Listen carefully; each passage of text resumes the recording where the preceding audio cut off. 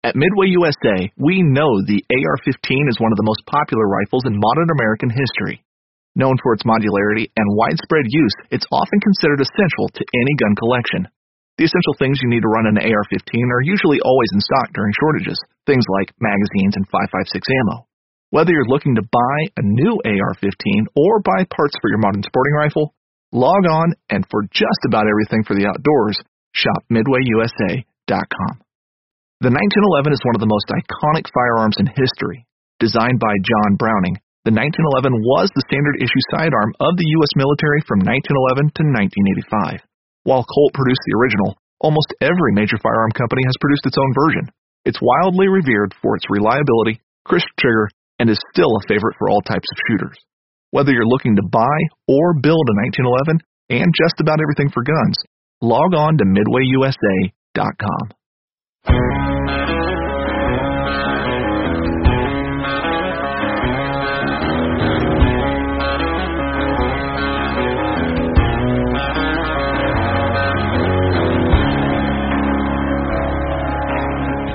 Welcome to the Habitat Podcast, the podcast for wildlife habitat management, hunting strategy, and land stewardship. And now, your host, Jared Van Hees. Welcome to the Habitat Podcast. I'm your host, Jared Van Hees, and we have a great podcast episode here for you today. But I want to say we're here to become better habitat managers first. That's our goal. If you're new to the podcast, thanks for following along over the past 129 episodes, 130 episodes. We have learned a ton, and we are continuing to do so. So if you want to learn how to improve your land, your habitat, for better wildlife and better hunting, you are in the right spot. Guys, we have Matt Zoll from West Michigan on today. Matt's been on the podcast before. I believe it was episode 65. Where he had 10 acres and turned it into a whitetail paradise. But the tables have turned. Matt sold that property and purchased a 30-acre property that he's now going to build a home on, all in West Michigan in a hard-to-hunt, pressured area where I grew up, actually. And, Matt's goals for this property, the first goal is to shoot 130-inch whitetail in 3 years and a 150 in his lifetime. So what we're going to do is we're going to touch base with Matt again in a year or so, and then maybe a year after that, and just progress and follow the project and see how he's doing. Today we're going to talk about, the first steps for the property search, how did he know it was the right property, etc. Then we get into the timber harvest, which is a pretty detailed discussion on timber harvest. We talk about forestry plan and next projects, including where to put the house, first food plots, anything like that, access. So it's a pretty great episode, a really fun discussion with a buddy of mine from back home, and just excited for Matt with his brand new property. It sounds beautiful, and I cannot wait to see it someday. I want to thank the listeners for tuning in once again. You guys are awesome. The reviews have been great. The hats and shirts we've been selling, a few here, a few there, have been awesome. If you really want to support us, go check that out. Leave us a review. All of the links to that information are below in the show notes. So just scroll down. You can see how to leave us a review. You can see how to check out the website, check out our land plan services, check out our shirts, etc. You can see all that. So scroll on down, check that out if you want to help support the podcast. And if you already have, don't worry, guys. I have more decals getting made right now, and we'll be doing a large decal shipment to those of you who left great reviews here really soon. And if you haven't gotten a decal yet, go to the Habitat Chat Facebook group and go ahead and post on there. That's how we can tell exactly who you are as well.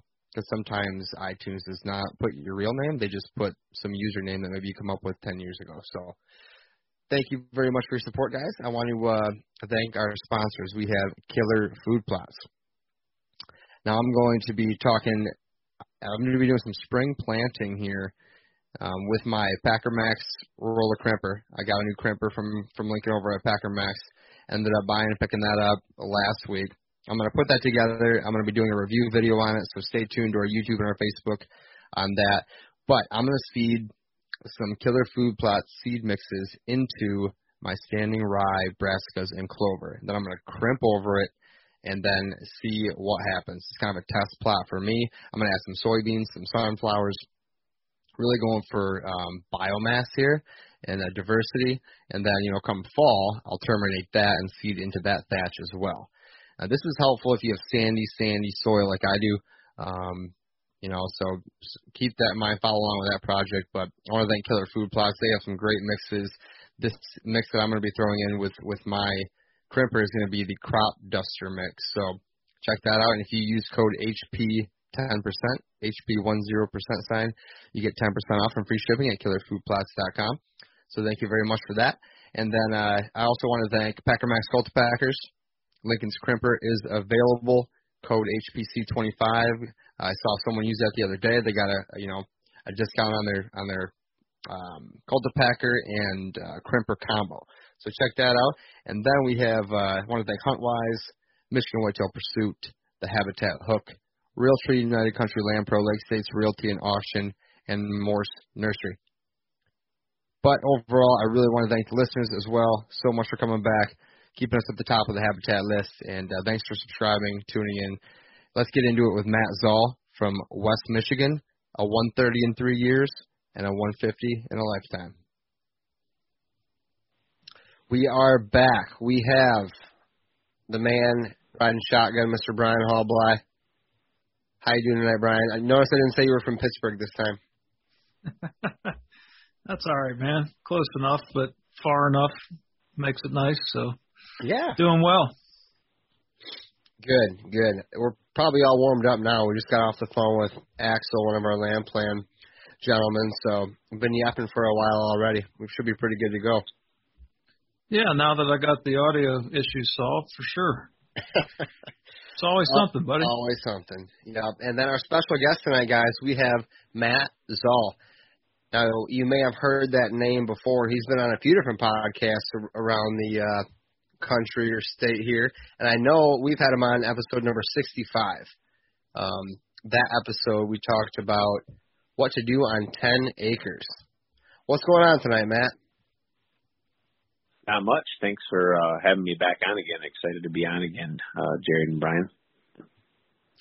Of course, bud. No, we good to talk to you again. Good to hear from you. We talked a bunch throughout the season, strategizing on some game plan type mid-season hunting stuff. How'd your season end up last year? Close, but no cigar on a few scenarios. Man, I know there was a couple of times I got real jacked up, and I called you to walk through a couple of tactics on a buck that I had just come across and stuff. And I had a opportunity at a couple shooters in bow season, and then one with a rifle, and just couldn't put all the ducks in a row there. But it was a good season. I took a doe and during bow season, and then one with a muzzleloader, and so meat in the freezer, and just didn't have the right buck in range. No, I know, and that was pretty awesome. When you were all jacked up, call me. Remember it like it was yesterday. I think you want to call me anytime you want to talk deer hunting like that, feel free, or habitat. That's fun stuff. It's fun, like, analyzing it from my end when I'm not going to be the one who could possibly screw it up, and just throw out some maybe different ideas or some, different perspective on things, and it's cool to talk it through like that. Yeah, I'm always game for more ears on the scenario, more eyes on the scenario, so I can, try to not screw it up, because I'm good at that by myself. Same here, bud. Same here. Now, what have you been up to this spring? You been out turkey hunting, been out fishing, anything like that? Not a lot of fishing yet this year so far, but got out turkey hunting. Shot a nice tom with a buddy. We actually doubled up same day, so that was nice. Couple good Michigan birds. Other than that, we've been just grinding and trying to take care of this house prep stuff for diving into this house build during, post-COVID booming, skyrocketing prices, and trying to make sure we're all set there. And it's been a ride. Yeah. Now, but if we get too far into the meat and potatoes here, what are you doing with the lumber prices and everything where it's at, and kind of, with building a house, you guys going through, you holding off, I don't know. What's your thought? So we kind of, I would say we hit it right in stride as far as like the market went with our last house. Did really, really well. And,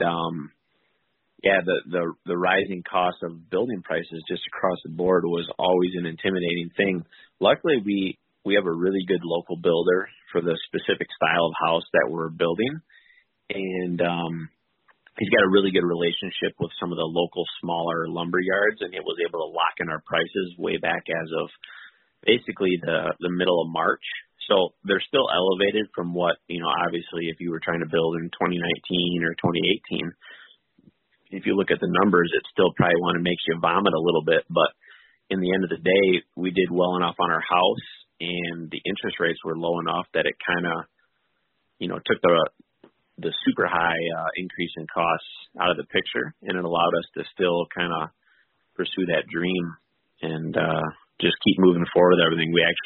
Our builder will be drilling footings and pouring cement this week, and next week starting to put up structure. So we're moving ahead full steam. Awesome, man. Good to hear.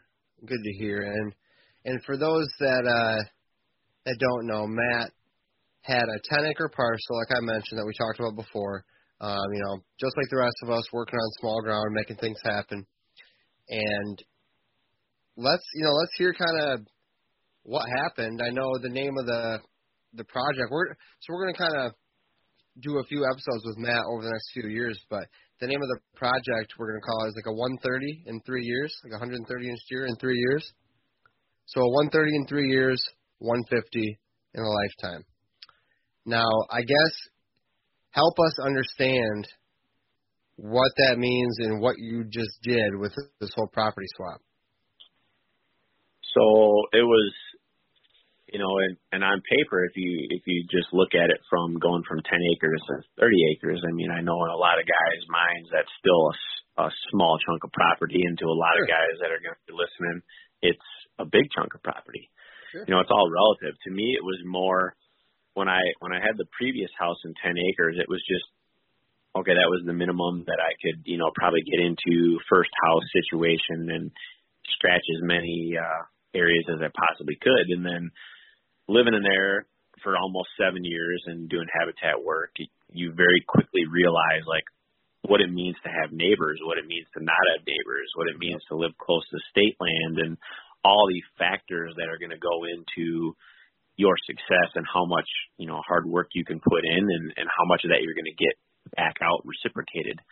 So immediately from owning that first house in 10 acres, that set the precedent for what that next purchase and what that next opportunity was going to be. And that kind of rolled it into where it was, okay, it doesn't necessarily have to be 200 acres, but it's got to be more than that 10, and it's got to be that right chunk of property. Location, size, access, features. I started pulling all my stuff from my little chunks of state land that I hunt, looking at what types of habitat those deer really like to be in and around. Used what I could from my private land access, not only from my house that I own and the property that I had, but the lease that I was on. A couple other buddies that had some private land upgrades and purchases going from 10 acres to, I got a buddy on the other side of the state that's got a 65-acre farm now, and just, it's paying off dividends, huge for them. So just kind of picking as many brains as I could in that process. And then when we finally came to that point of looking for the property, just boots on the ground, sign, area, neighbors, shape of the property, all that good stuff. So how did he start out before he had the 65? Did he start out with a smaller piece also? Yeah, he actually was in a piece just like mine. I think he was a scotch under 10, like a 9.6 or something like that. And he's probably not too far from you, Jared, to be honest with you. He's over east side of the state, right about the thumb area. And he did really, really well in his 10-acre piece. He was just in a really good area, rural farm country, just had a little slice of oasis there between a lot of ag, and he made that work really, really well. And then he had an opportunity come up for him and his wife and kid at the time, and a 65-acre farm came up on the market, and the guy basically shaped the farm. It was pretty cool. The farm was on, I think, 20 acres. And then there was a 40-acre, basically barren field with a creek bottom that ran through it. And the guy that originally owned it planted like 20,000 or 25,000 different trees and shrubs. Wow. And basically like built a deer maze, I guess is the best way I can describe it. And now he's just basically fine-tuning what this guy created. And, I mean, the quality of bucks that my buddy has on his property, that he holds on his property and he sees on a regular basis, is outstanding. He took 2 great Michigan bucks this year, a couple that he's had history for the last couple of years since he's owned the farm. So he's definitely somebody that I talk to quite a bit. We share a lot of ideas and just kind of go back and forth about what do you do here and whatnot. Sure. And so how long did he have that 10 acres? I think he had the 10 acres for about 5 years or 6 years, I think, because we both went to school together at Central. He went into Fire up Chips. That's right. He was a physician assistant, and I was a PT, so we both took a lot of the same undergrad classes together, and that's how him and I kind of met up. And I think at that time we both didn't really realize how much the outdoors and deer hunting and that kind of stuff was pretty much a major part of our lives. And then once we started seeing social media posts about success stories and, you know, shooting big bucks or, you know, a lot of big buck sign, we started to connect a little bit more after that fact. And we just found out that, man, too bad we didn't do this earlier on. Yeah, if we all would have thought that way a lot younger, we'd be a lot further ahead for sure, but it's never too late to start.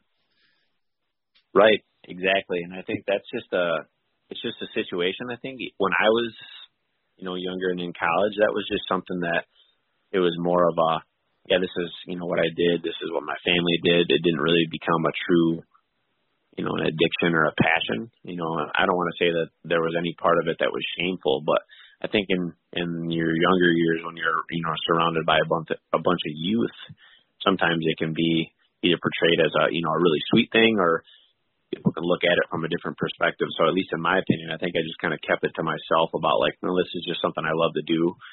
And I just wasn't surrounded by as many people that love to do it as well too. So it's hard to open up a little bit more about it. Right. So the 10 acres he had for 5 or 6 years, that's a pretty good amount of time as far as real estate goes for putting in some investment for, you know, trying to get a decent return on it. Besides the time, did he have any improvements that he made on that property that you're aware of? I know he did a lot with the shaping, access trails, food plots was a pretty standard thing. He would send me some pictures and videos, and it just looked like something out of a magazine. The guy really has his kind of soil biology dialed in about what his soil needs and what he does, and so I knew he was going to be successful going from 10 to 65. I mean, he'll send me he's got one of those big printed out topography maps, and he's got laminated, you know, and he'll take his dry erase markers and draw over top about what's screen and what's, you know, winter food source, what summer food source, and like he's full blown on addicted to it. He'll paste it up on his wall in his garage, and he'll send me photos. Hey man, how does this look? This look like enough food here. This is what I'm working on here in this bedding area and this and that. And yeah, he's really got it dialed in. Yeah, it sounds like it. Sounds like a guy we can spend a lot of time around a campfire with for sure. Yeah, he's good for. We'll usually touch base 2 or 3 times throughout the season. Phone calls. Usually, coincidentally, it's always after one of us will shoot a nice buck or have a good encounter. I talked to him last year. He shot a buck. He's had history on his farm for 2 years. I think he aged this buck at 4.5. Just a really good buck. Couple kickers, some trash on it, good mass. I think he scored a low 140s, I think it was. But really good Michigan deer. Heck yeah.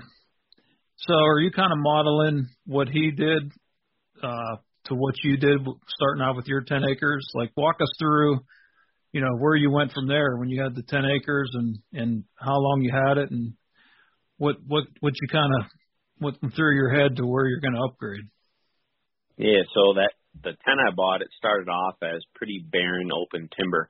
A lot of mature pine, oak, maple, very open understory, as I think not most, but, a lot of residential areas are. And I knew that doing a cutting was something I wanted to do, didn't really know where to go, how to do it or whatnot. And talked with Nick Percy at Killer Food Plots, and he hooked me up with his timber guy at the time. And that was the best thing that I could have done, would do that cutting. And that cutting really allowed me to see how much more active I could make the deer.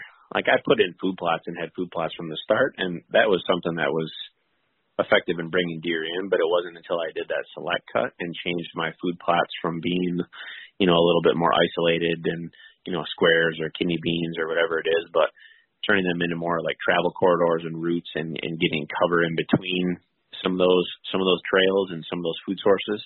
And that increased the last 2 years since I've had it cut, deer movement substantially. I could see deer for an hour to an hour and a half before dark, where before it was half an hour to, that last 15 minutes of shooting light. So it was much easier to get eyes on the deer, to study them, to pull those bucks in a little bit sooner and all those types of things. And it was when I saw that I saw the benefit of like, well, when I did come across that next property, depending on what it was, if it was a mixture of agriculture and woods, or if it was like all woods, which ended up being what I saw, I knew immediately, depending on the type of woods and the quality and the cover and that kind of stuff, I can always add food and I can make the food to the best of my ability. It's basically just, chemistry and soil biology. If you do it right, as long as rain's on your side and sun's on your side, you're gonna do okay. But I knew that the one thing that was the huge factor that I've seen increase that deer movement was the cover. And I think that's what I underestimated that first probably 2 or 3 years I owned that property, is I just wanted those beautiful pictures of food plots and this and that and the other. But if you don't got the cover, they're going to use the food, but they're going to use it after you're going to be out there. So it doesn't really matter. Yeah, and it's a process and a learning curve. We all been through it, and I'm still learning. I mean, we're all still learning, but sunlight is huge. I mean, that's what we talk about all the time on this podcast, is if you got the ability to do it, get the sunlight to the ground and thicken those places up like you did on your 10 there for sure. Mm-hmm. And yeah, that was a huge, like just having that success, even though we got it cut about 2 or 2.5 years before we sold the place, seeing the growth in 2.5 years was enough to sell me at like, well, you know what? If I find the same type of maturity in the forest of a future property, like I won't hesitate to get it select cut in the same way, going about it with the same principles and stuff in mind in those areas that need it, because it's just going to do nothing but, provide that future benefit that I'm looking for. So what made you get to the point where you were ready to start looking for another piece of property? Well, I know I talked with you guys the last time that I think I had a lease that was 120 acres. And that was nice. But again, it was a lease. It wasn't something you owned. Even though I could jump up there and I could plant food plots, it was still a 40-minute drive, which most people are like, oh, man, I would kill for something that close. But I tell you what, it's a great area up there. But the last year I was actually physically on the lease, we came upon, I think it was 3 or 4 poached deer carcasses that were dumped on the edge of the road. And we found out that there were a couple neighbors that were just feeding really hardcore with a bunch of timed feeders and just dumping corn out like adjacent to us. So basically using the lease that we had as a safe haven, and then they were providing, that food source. And it just kind of dawned on me. It's like, man, if you if you don't have a handle on, what's around you, you can have the best chunk of ground in the world, but, 120 acres isn't big enough if you have it that way. Sure. You might need, 300, 400, 500 acres where you can really buffer your neighbors, and it doesn't matter what they're doing or how they're doing it. But obviously, if I'm getting carcasses dumped in the ditches and in the property lines and the boundaries, people don't really care. They're just going to violate and do whatever they want to do. So I started thinking about that, and I said, well, I got one kid now, going to have a second one coming. It'd be nice to have something that I could really sink a lot of time and energy to, and I could make that something where I know those kids are going to just have a ball, whether it's just sitting in the deer blind in the summertime watching deer, or actually hunting or doing whatever else. I just wanted that place that whatever kind of effort I was going to put into, I was going to get, to some extent a reciprocation of benefits, even if it wasn't a 1-to-1 ratio. I just felt like I wasn't getting that out of that lease, and I knew that 10 acres wasn't going to give me that for that particular 10 acres. Gotcha.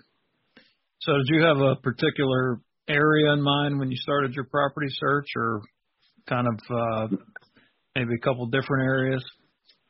It was kind of a hybrid between, okay, where is going to be a good area that's going to be large private parcels. That was my big thing. But then also, it was kind of a family decision. It was school district, location between both my parents and my in-laws. With young kids, we were already relatively close to both sets of parents before. And we wanted to kind of keep that closer. We didn't really want to get too much further away. But again, you come into a struggle. I mean, I live in Muskegon County. There's not a ton of big parcels that come up for sale in general. And if there are, it's like, man, is it the right one? There's no way I can afford that. Just a lot of other variables in mind with that. And when we stumbled across this one, actually, I stumbled across it a year before we bought it. And I told myself I should go look at it. But in that part, I had a mindset of like, no, if I'm going to go from 10, I need to go to 40 at least. So I didn't look at it, and it was sold quick. And I was like, oh, dang it. I missed out on that. I should have went and at least looked at it. But then a year later, unfortunate for the previous owner, and fortunate for us, it came back up on market. They ended up selling, a father-in-law fronted the bill for the property. And during that time that they owned it, he ended up passing. And the mother-in-law didn't want to continue on with whatever project they were doing for their kids. Sounded like they were going to try and buy the property and do a build on there, but didn't turn out, and they ended up putting it back up for sale. Okay. So right off the get-go, you had already made up your mind that the property would have to be somewhere where you were planning on building and living. That was, I would say it was 75%. I would love to live there, just to have eyes on the property the whole time, have something I can sit on my back porch and just, listen to the wildlife, drink coffee, do all that type of stuff. But it wasn't a deal breaker. Actually, when we bought this property, my wife told me, she's like, well, in the event that for some reason we can't build for whatever reason, township zoning, whatever else, she's like, and you can't build in the spot that you want to build, are you still going to want this property? And I told her, yeah. I said, at the very least, this is something where the property quality outweighed, the stipulations of like if it was going to be a deal breaker for living on there or not. Okay. So that's interesting. Tell us about what it was about the property that kind of made it the right fit for you, whether you were going to be able to build or not. What was the determining factor? So the big thing for me was the amount of change in topography that it has. It still kind of amazes me as I walk through it and as I explore it a little bit more. I walked the property 2 or 3 times. I walked it with my father-in-law. I walked it with my dad. I walked it with Nick Percy a couple times, just trying to make sure that this was going to be the right piece. The big thing that I loved about it was it's actually a corner lot. So it's got access from a south road and access from an east road for the entire property boundaries. So for prevailing wind scenarios, it's almost ideal. You can access at least 50% of your borders of your property from a road and leaving minimal scent access. The other scenario that I really looked at was it went from it's relatively, I would say, flat. There's not a lot of hills. There's not a super big change in elevation. There's about 3 ridges on the entire property. It's got actually a drainage creek from like one of the county drains that originates just to the east of there. So it's got water that naturally occurs there all year round. But the biggest draw to me was a centrally located, pretty large hemlock and maple swamp that was full of a lot of just raised root beds that gave a lot of prime bedding, gave thermal cover. It was centrally located to where I would never have to really go in there if I didn't want to. The deer were already using it pretty naturally. They would use the edges. And the other big factor for me was it was surrounded by a lot of big private chunks and in an area where there's no state land anywhere close. And I know this particular area has been very consistent with holding big deer in the past, just from growing up around the area, driving and actually just seeing them out in the fields or seeing them cross the road. It just notoriously holds big deer. Yeah, it sounds like the perfect property. Yeah, for sure. So do you have a plan in place, either in your mind or mapped out, that you're going to take this place? I kind of do. The biggest thing that I looked at was it was basically untouched. It was 100% wooded. There were areas that were just thick as crap, and then there were areas that were a little bit more open. Some of the swamp had a lot of water. Some had minimal water. It all kind of drained and wanted to drain towards that creek. You could tell the previous owner, he had some plastic culverts out there to try and like encourage the water to go a particular area or kind of help it, from flooding out and those types of things. So I think the biggest thing that I did was when I was talking with Nick when we were walking the property, he says, this property is 30 acres, but because of how it's laid out in the topography, it's going to hunt like it's, 40 to 60, especially if you hunt it smart.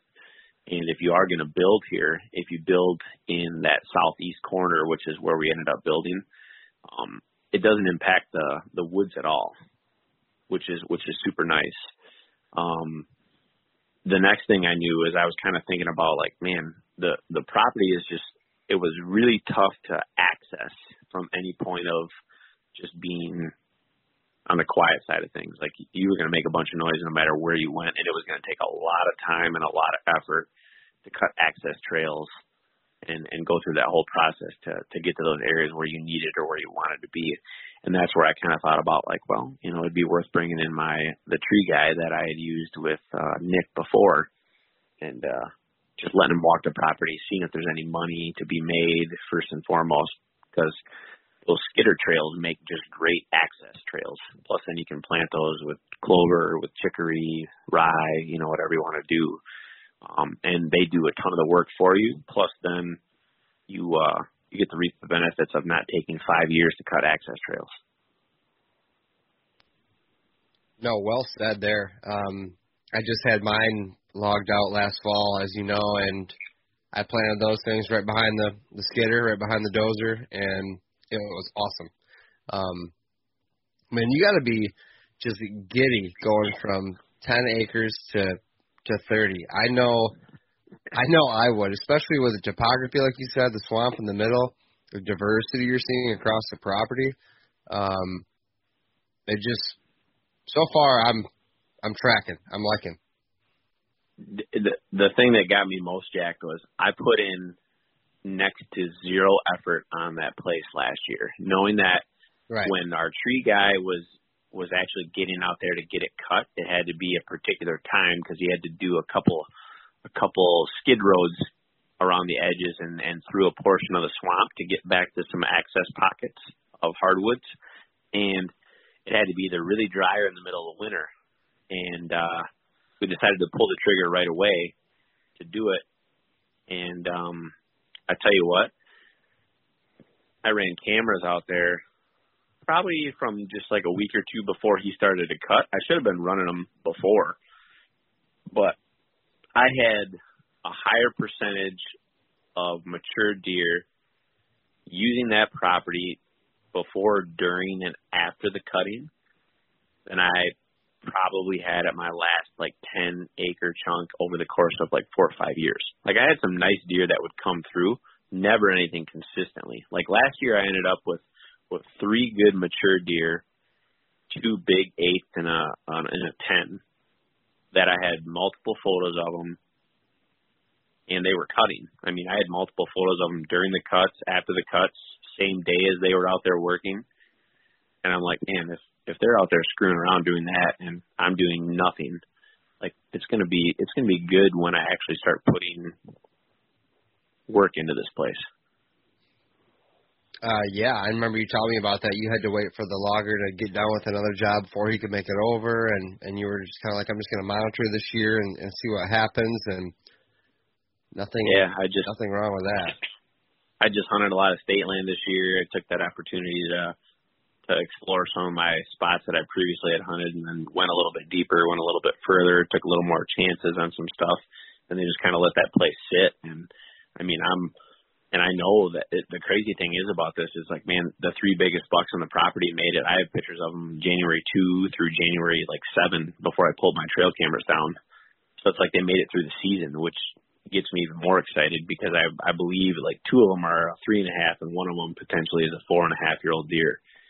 So it's like this year, of course, you know, you're building a house this year, so your time's going to be occupied there. But, you know, this year I have a lot more, I think, dedication to even just setting up a quick hunt. I'll have some food in there. I'm going to relatively leave the whole property alone because I'll be so busy with the house. So it's just going to be a matter of timing if I get it right. Sure. And remind me, you said the 2 access roads, is one on the south and one on the east or the west? East, south and east. Oh, and then perfect. Nice job.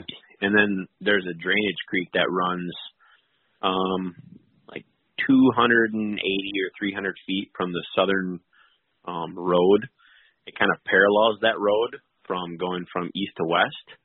And then as it gets closer to the west, it kind of tails off and it actually cuts across the road, like right at our property line. So the nice thing about that drainage creek, it's about 4.5, 5.5 feet deep. So you can actually drop in the bottom of that and transverse, you know, from east to west or west to east out of sight. And then just pop up on the bank somewhere else, which is kind of another nice feature as well. No, it sounds like a diamond in the rough over there so far, and you haven't even really gotten your hands on it yet. I'm super excited for you, and I want to hear about. I understand why you did the timber harvest for, you know, having them help with the access trails, the skidder trails around the outside of the property, so you can not infringe on the inner bedding area, the inner swamp. That all makes sense to me. How did the timber look when you got it? Let's hear about what Nick Forrester or his timber guy said when you guys walked it together, and what kind of cut you did. You know, how many trees they take out, that sort of thing. Yeah, they. I would say the majority of the trees they ended up taking. They took 217 trees off of the property. There was not a huge amount. No, not a huge amount at all. I think if you average it out, you know, it comes out to be right around 7 trees an acre, which isn't a ton. There are definitely some spots where they took it heavier, which was kind of per my request. Like I said, because, you know, if you think about it, you know, it's 30 acres, but 12 or 13, best my guesstimate, is that hemlock swamp. And they didn't take any hemlocks or anything like that. There's no need. I was educated quite a bit that hemlocks are, you know, if paper shortages and really, really, really bad, you know, situations, they'll cut hemlocks. But hemlocks are like their last result. It's super hard on chains. It's super hard on equipment. And it's oftentimes a real big pain to get out, which I didn't want to take any hemlocks to begin with. I just love the way it looks. But that was just another good little piece of information that I learned. And it's like from thermal, our tree guy. Thermal yeah, it is too, thermal, right? exactly. Yeah, exactly. I mean, to me, it's just like, well, it's not a cedar swamp, but it's probably the next closest best thing that I could do.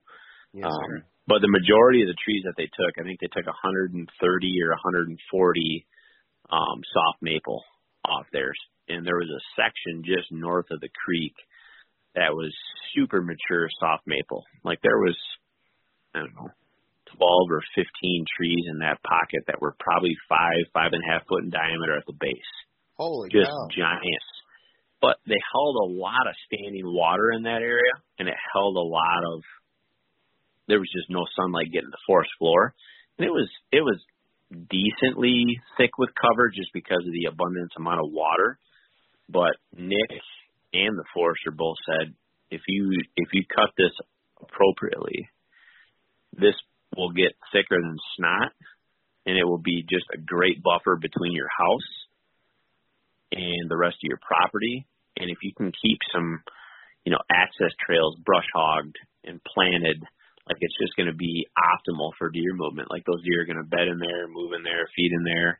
You could be at your house and they just won't care because it's just going to be that thick. So I had him cut that stretch really, really heavy. I think we left the property to the dimensions, just so you're kind of aware. The south side of the property is about 940 feet at the road, and then it's 1320 deep, just to give you guys a little comparison. Yeah. So that soft maple stretch that he really cut heavy is probably 600 feet long by, I don't know, 100 feet wide. And he cut that really, really, really heavy in just hopes of, that was probably the most open area in the property. And where is that located east to west wise? East to west, it actually runs the entire width of the property east to west, almost. Okay. It's just north of that. It's just north of that creek. Gotcha. Which is where we're end up going to be building is going to be just south of that creek by about 120 feet or 115 feet or so. Okay. And what did they have to say about the regeneration in there and how it relates to how much water is in there? So they basically said that getting any sunlight to that forest floor based on the amount of moisture that wants to be there versus the amount of moisture that's just going to be naturally wanting to go there is going to be big. Like it's going to boom. Sadly, there was a lot of dead standing ash in that area as well that they tipped over when they were in there. Sure. I asked them to tip it over just because I didn't want to be, having widowmakers hanging over my head when I'm in there doing stuff, and I'll pull that out and, sell it for firewood on the road or burn it in the wood stove or whatever else. But, the biggest thing for me was there was the ash, there was the maple, and then there was a lot of undergrowth that just had potential. Where I kind of see this going, just depending on how it goes this year and how much cleanup I get done, depending upon, how much moisture content there is, does it want to flood, does it not want to flood? Like, I'm either thinking some hybrid willows or even getting some pockets of spruce trees and running some spruce trees on those higher areas there that don't want to hold that water, and getting those going before the undergrowth gets going. But I mean, I've already walked 2 or 3 of the skidder trails out there right now, and I can tell you it's already starting to blow up from last year's cutting, and I haven't even had time to clear 50% of the tops out of there yet. Sure, and I think you read my mind, excuse me, with the hybrid willow. I was obviously going to suggest that, but I was wondering if they mentioned anything about the soft maple regen in there that might go gangbusters and help dry up some of that. But the hybrid or the Streamco will definitely do that. And go ahead. No, I was going to say, definitely they talked about just the regeneration that's going to be there was going to change that soil topography. If you're putting up 10 shoots per one tree that was cut, just the amount of trees that are going to have access to that soil floor and the amount of sunlight that's going to come true to that soil then is going to, definitely help with decreasing that hydrology of the soil. That was going to be, I don't want to do anything that's going to dry it all the way up, but there was some pockets in there where you'd be, if you stepped wrong, you'd be over your rubber boot pretty easily. Right. Yeah. No, it sounds like you're on the right path there. And then I lost my train of thought. Go ahead. Yeah, let me think. I was just going to say, total purposes for what they cut, the majority was soft maple. Then there was a lot of beech on the property. And they took every beech that had the signs of beech blight, and they left the other beech trees that were going to be good producers. That was the one thing that I did see a ton of when I first initially walked the property, was a lot of foraging from deer and from turkey for beech nuts, which there's not a ton of oak on the property, which is something that was different than the previous 10 acres that I was on. The 10 acres had a ton of white oak, red oak, black and yellow, and all the varieties. And this is probably got, I would say, 30 oak trees, 40 oak trees on the entire property.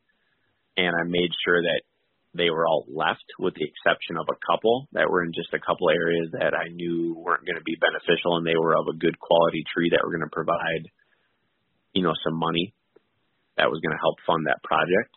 But a preservation of the oak, that'll probably be something that I do get into with the planning, and trying to give a little bit more oak trees to that particular chunk of property. And then there was some white pine that was taken. It's kind of funny. I don't know if you've ever seen, you guys are all familiar with like a sassafras tree, obviously, correct? Yes, in my yard at home. Yeah.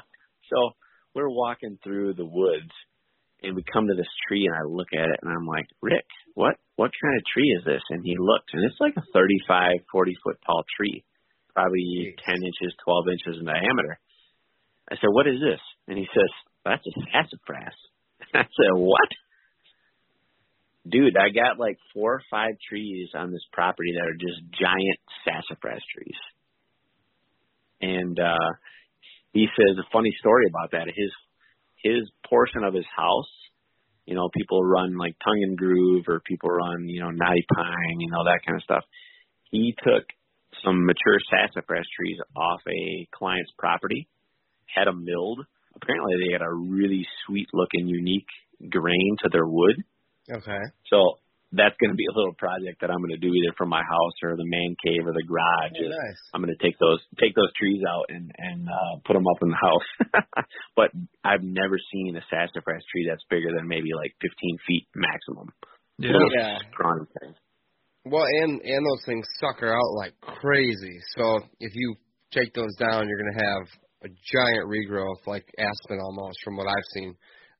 Right. They're nuts, and it could be pretty cool. But the weird thing about that is they're in areas where there's hardly any sunlight to the floor. So it's almost like they started growing, 75, 100 years ago, maybe, when there was some cutting that was done, because they're like on the edges of that hemlock swamp. But if you cut a tree there, you're going to get a little sun, a little pocket there, but you're going to get some sassafras regrowth. I had a ton at my old place, but never had anything in the mature level that these trees are. No, nor have I, and I'm speaking from experience around my house where I try to kill the dang things and they won't die. So their roots will go around my foundation and continue under the mulch, under everywhere, and pop up next to a rain gutter. They're insane. It's unbelievable. Yeah, and so I didn't know that about the timber or the milling or the wood of it, though. That's pretty cool. And while you were telling that, I remembered my thought. You said you're going to clean up 50% of the treetops. Tell me your thoughts on treetops and your plan.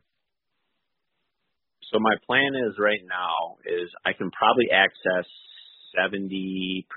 Well, after this weekend, I'll be able to access about 70%. I got a little project to build I built basically a man bridge to get through a little pocket of swamp that's going to get my tractor into a next big pocket of the property. But basically I'm going to take everything that's probably, 4 inches or 6 inches in diameter or bigger, cut that with the saw, and I'll grapple those or skid those logs out, Everything else that's left with tops, I'm just going to pick those tops up with my grapple bucket on my tractor and then just position them in different areas for windbreaks or for little pockets of cover and whatnot, areas that aren't going to be as likely for sun to hit the ground anyways, or regrowth, or if I need to make a barrier this way or that way or anything like that. But the amount that I have to clean up, it's not going to be a one-year project. I realistically think it'll probably take me 3 years to truly get it cleaned up the way I want to. So once you got access for equipment and things, what are your first food plots going to look like? So I have one area that was a state. It was already kind of relatively open. It had some undergrowth and surrounded by, it's right on the edge of a swamp, or right on the edge of that hemlock swamp. And that area was relatively open. So I had them stage the timber there. So he basically dropped his blade and just scraped all those saplings and moved everything out of the way so he could stage all the logs there when they were cutting them up and sizing them up for transport and whatnot. So that area generally seems like it's going to turn into, at least for this year, my kind of destination plot, my largest one-stop food source. The nice thing is that my neighbor directly to the east of me across the road, he's got a 40 that, from observation from the previous year and into this year, he plants corn and he plants soybeans. He's got a decent amount of space that he was able to plant that crop and get it up, and it actually was providing food pretty late in the year for the deer. So I don't have to go as heavy with what I previously did at my 10 acres with trying to go really heavy with like a brassica or anything like that. I probably will, turn something into brassicas for sure. But the nice thing is I'm already thinking like, well, if I leave the destination food source as primarily at my neighbor's, and I can delay those deer long enough on my property before they go over there, like I'm doing my job there, and I don't have to, I can be a little bit more creative as to what I want to put in the soil there. So that's going to be probably my big plot for this year. And then the rest of the thing I'm going to do is just make sure my access trails, for as much as I can get my tractor to, are clear. And then probably for everything that I can get clear up to an early fall planting, it'll be like a buckwheat, a rye, a wheat, a triticale, something like that. And then seed a ton of clover into those, a ton of chicory into those once they're up and established 4 to 6 inches.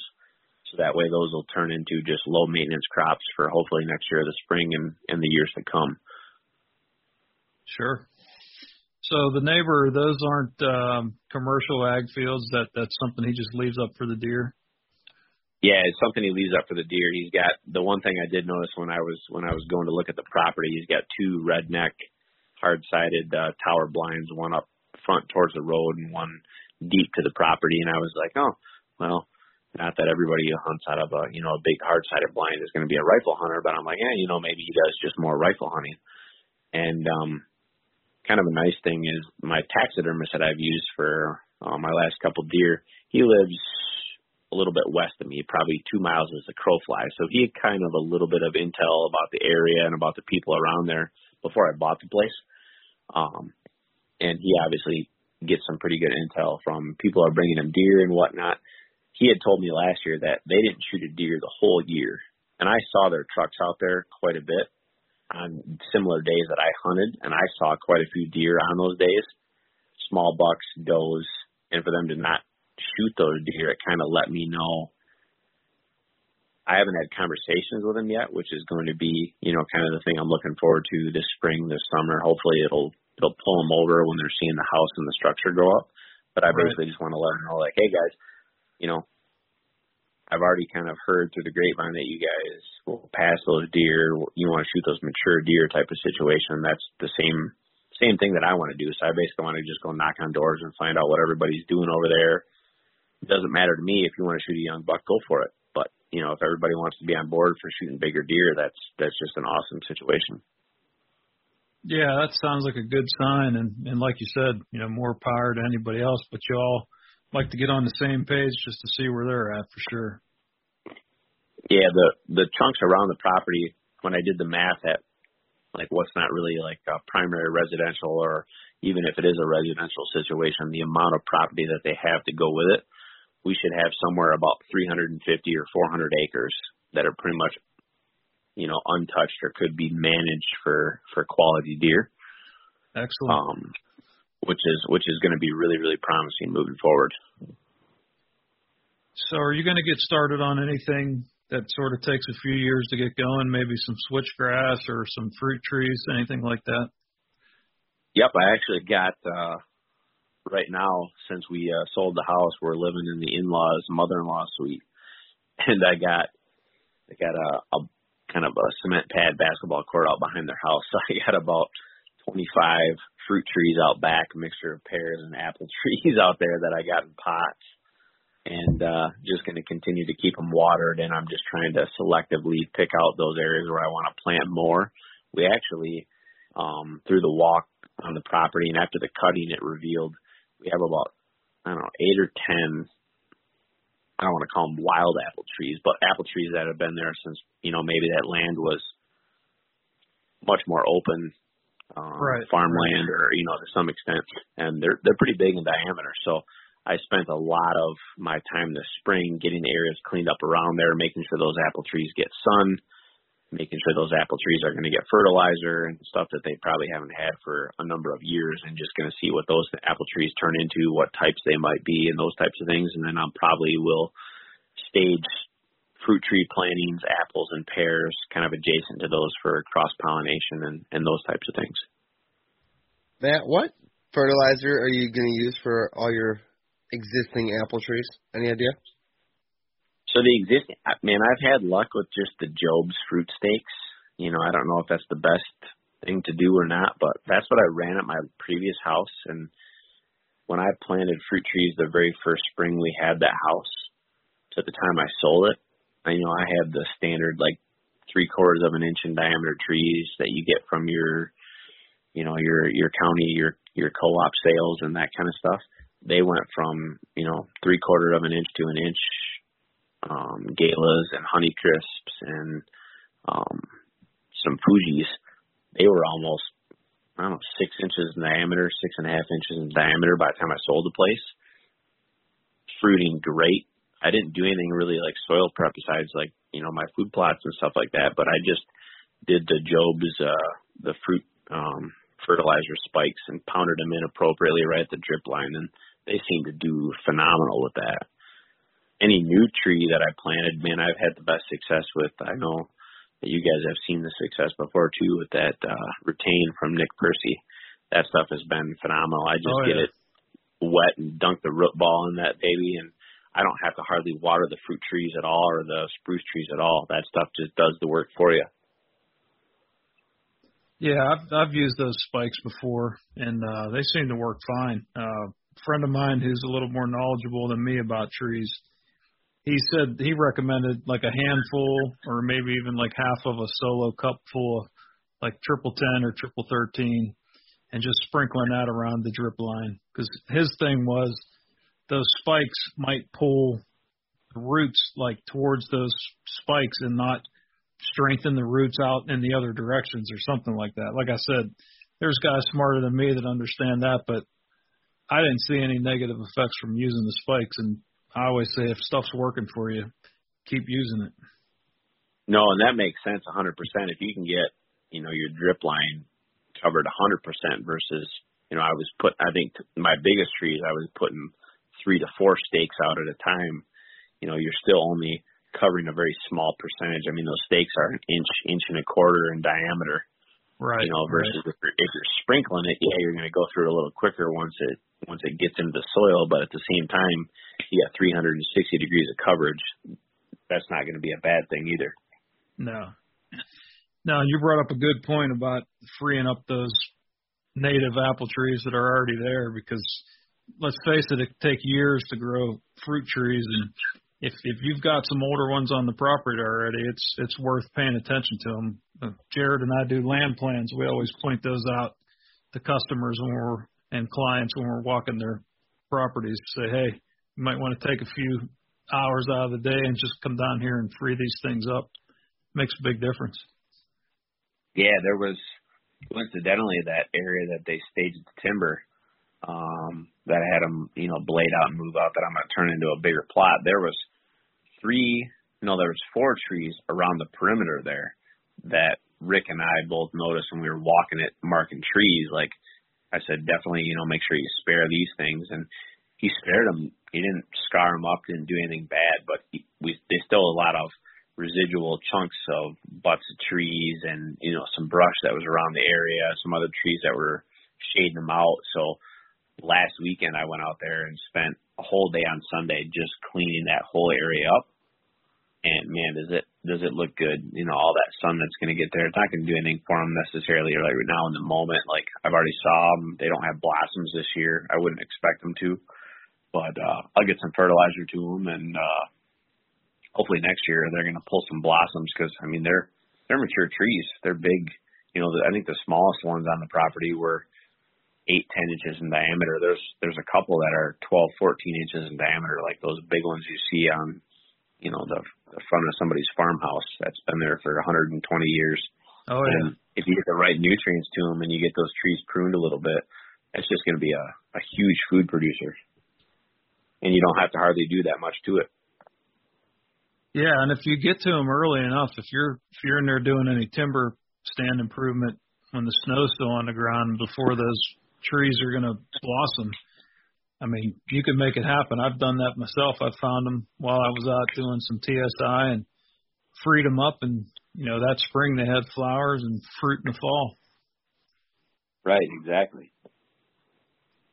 So how about switchgrass or CRP or pollinator habitat, anything like that you're going to get started, or is that kind of on the back burner? Switchgrass has been something I've loved to want to do. I just have never had the property to do it. The area that I'm debating on, it just depends on how the regrowth happens, is going to be on that really heavy soft maple cutting.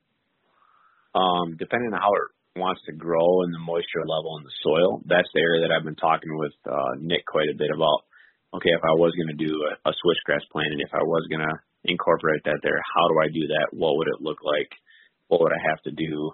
I would love to do it. I just don't know if the topography is going to support, if that's going to be the best option for basically where I'm at. It seems like it might be a little wet. I don't know, Matt. I haven't been there. I'd love to come see it, but it seems like it might be a little wet, and maybe, I don't know. Like I said, I'll call you when I'm over there. Yeah, I mean, I would love you guys to, if you're ever on the west side of the state, stop by. We'll go have some beers. Hopefully that, when you're over here, the house will be up.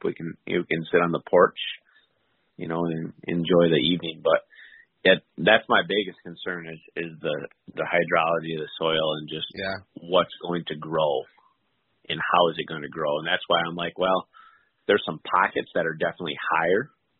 And I'm like, okay, well, if there's pockets that are higher, would I be better off like clearing that out and, planting pockets of switchgrass that are, maybe some of those pockets are 100-foot, in diameter circles. Yeah, like that might be nice, but at the same time, like, is that going to be better than putting a bunch of Norway spruce or Black Hill spruce in there and then, throwing in some type of, switchgrass in the mix as well too, so you get some tall grasses in there with the pines? Like, what's going to be the best optimal mixture for it? Truthfully, I think, like, the only thing that's going to let me know is probably the next year or two as I'm cleaning it up, just seeing what naturally wants to occur there and how well that soil is going to drain versus retain moisture, and that's probably going to dictate, like, what I'm going to do. I've already decided I'm not going to try and spend countless amounts of time and hours trying to reshape something that naturally wants to go a different direction. I'm just going to try to, put either those naturally occurring plants, or just something that naturally wants to be there, whether it's like a wet footprint, like let's put something that wants to be wet there. If it's something that wants to be dry, let's just encourage what naturally wants to happen instead of trying to reshape or reinvent the wheel. No, that's a great point. And, I mean, you might not have to do anything, or maybe you have to burn it off real quick to get rid of some of the litter, and then it's going to be gangbusters. Brian and I talk about those wildlife cuts or cuts a lot. We mentioned in our plans, and that's exactly what this sounds like. And to your point, yeah, don't go upriver, right? Don't go against the grain. Like, don't start the battle. Like, we've all learned that the hard way. So, no, this is awesome. I think what we talked about, how you are going from 10 acres to 30 acres in a home. I'm super jealous. That's amazing. And I want to hear like the 130 in 3 years, the 150 in life, like we talked about in the beginning of the episode, what that means to you. And then, we're going to have you on again, obviously down the road, maybe a year from now or so, to get an update on, are you full of it? Is it working? What's going on? No, man, it's kind of crazy. It's like all three of those shooters that I had on camera that survived, depending on how they grow this year, all three of them could be 130 easily, if not more. And it's like, I know that if I'm going to be at this house forever, and the hunting pressure that's apparently around the area to let these deer get that big already with, again, I'm one property, I'm 30 acres. But if I start knocking on doors and I start talking to people and doing this and that and the other and start a co-op. Maybe people, yeah, exactly. It's just like you never know what's going to actually physically happen or what the potential could be. But it's nice to have a canvas that I can and do a little bit more creation work and spend a little bit more time trying to make something out of just a big project. Well, especially you're not in like I know you might be in a little pocket where you're seeing some good deer, but it's not like you're in a part of the state where it's there's booners running everywhere. I grew up hunting there. It's tough hunting there. Yeah, I mean, it's West huge. Michigan. It's Muskegon. Yeah. It's Muskegon County. Right. I mean, we're not known for big deer. There was a couple nice ones that got shot out of here last year, but I mean, we're not known for big deer by any means. Well, I think you're on the right path. And again, I appreciate you hopping on here, and I look forward to seeing if we can, check that box in your goals. And talk about it again, get an update, from you here in the future. Who knows? Maybe it'll be a game plan this fall on a 130 already, bud. Hey man, if I'm gonna get the trail cameras hung in the next couple of weeks out there and just see what we got going on. But if I got something consistent, I'll definitely shoot you a text. For sure. Well, thanks for hopping on, Matt. Really appreciate the conversation and all the knowledge. We've covered a couple things there that. Just out of nowhere, more knowledge bombs. I love this podcast. I love how we keep learning all the time, and just appreciate it, man. Thank you. Yeah, thanks again, Jared and Brian. It's always nice to talk to you guys and get all those different perspectives on everything. So I really appreciate it. Thanks, Matt. Thank you so much, listeners, for coming and listening once again to the Habitat Podcast. We really appreciate it. If you could, please do us a favor, leave us a 5-star review on iTunes or wherever you listen to this podcast. If you type out something nice, I will send you a free Habitat Podcast decal. If you haven't been to our website, habitatpodcast.com, we have our Habitat Property Consultation Services on there under the Land Plan tab. Check out our HP Land Plans there. We also have hats, T-shirts, and decals up at habitatpodcast.com. Of course, all of our podcast episodes. And then we have a new Habitat Podcast journal where you can learn about deer anatomy and some cool thoughts, more of a blog post from us every now and then. We'd really love it if you went over to our Instagram, Facebook, and YouTube, found the Habitat Podcast, and please subscribe. That really helps us. And thank you very much to our sponsors. We have Michigan Whitetail Pursuit, Packer Max Cultipackers, Huntwise, Killer Food Plots, the Habitat Hook, Realtree United Country Land Pro, Lake States Realty and Auction, and Morse Nursery. Thank you so much, guys, for tuning in once again. Get back with us soon. We're going to have another great episode for you as we become better habitat managers.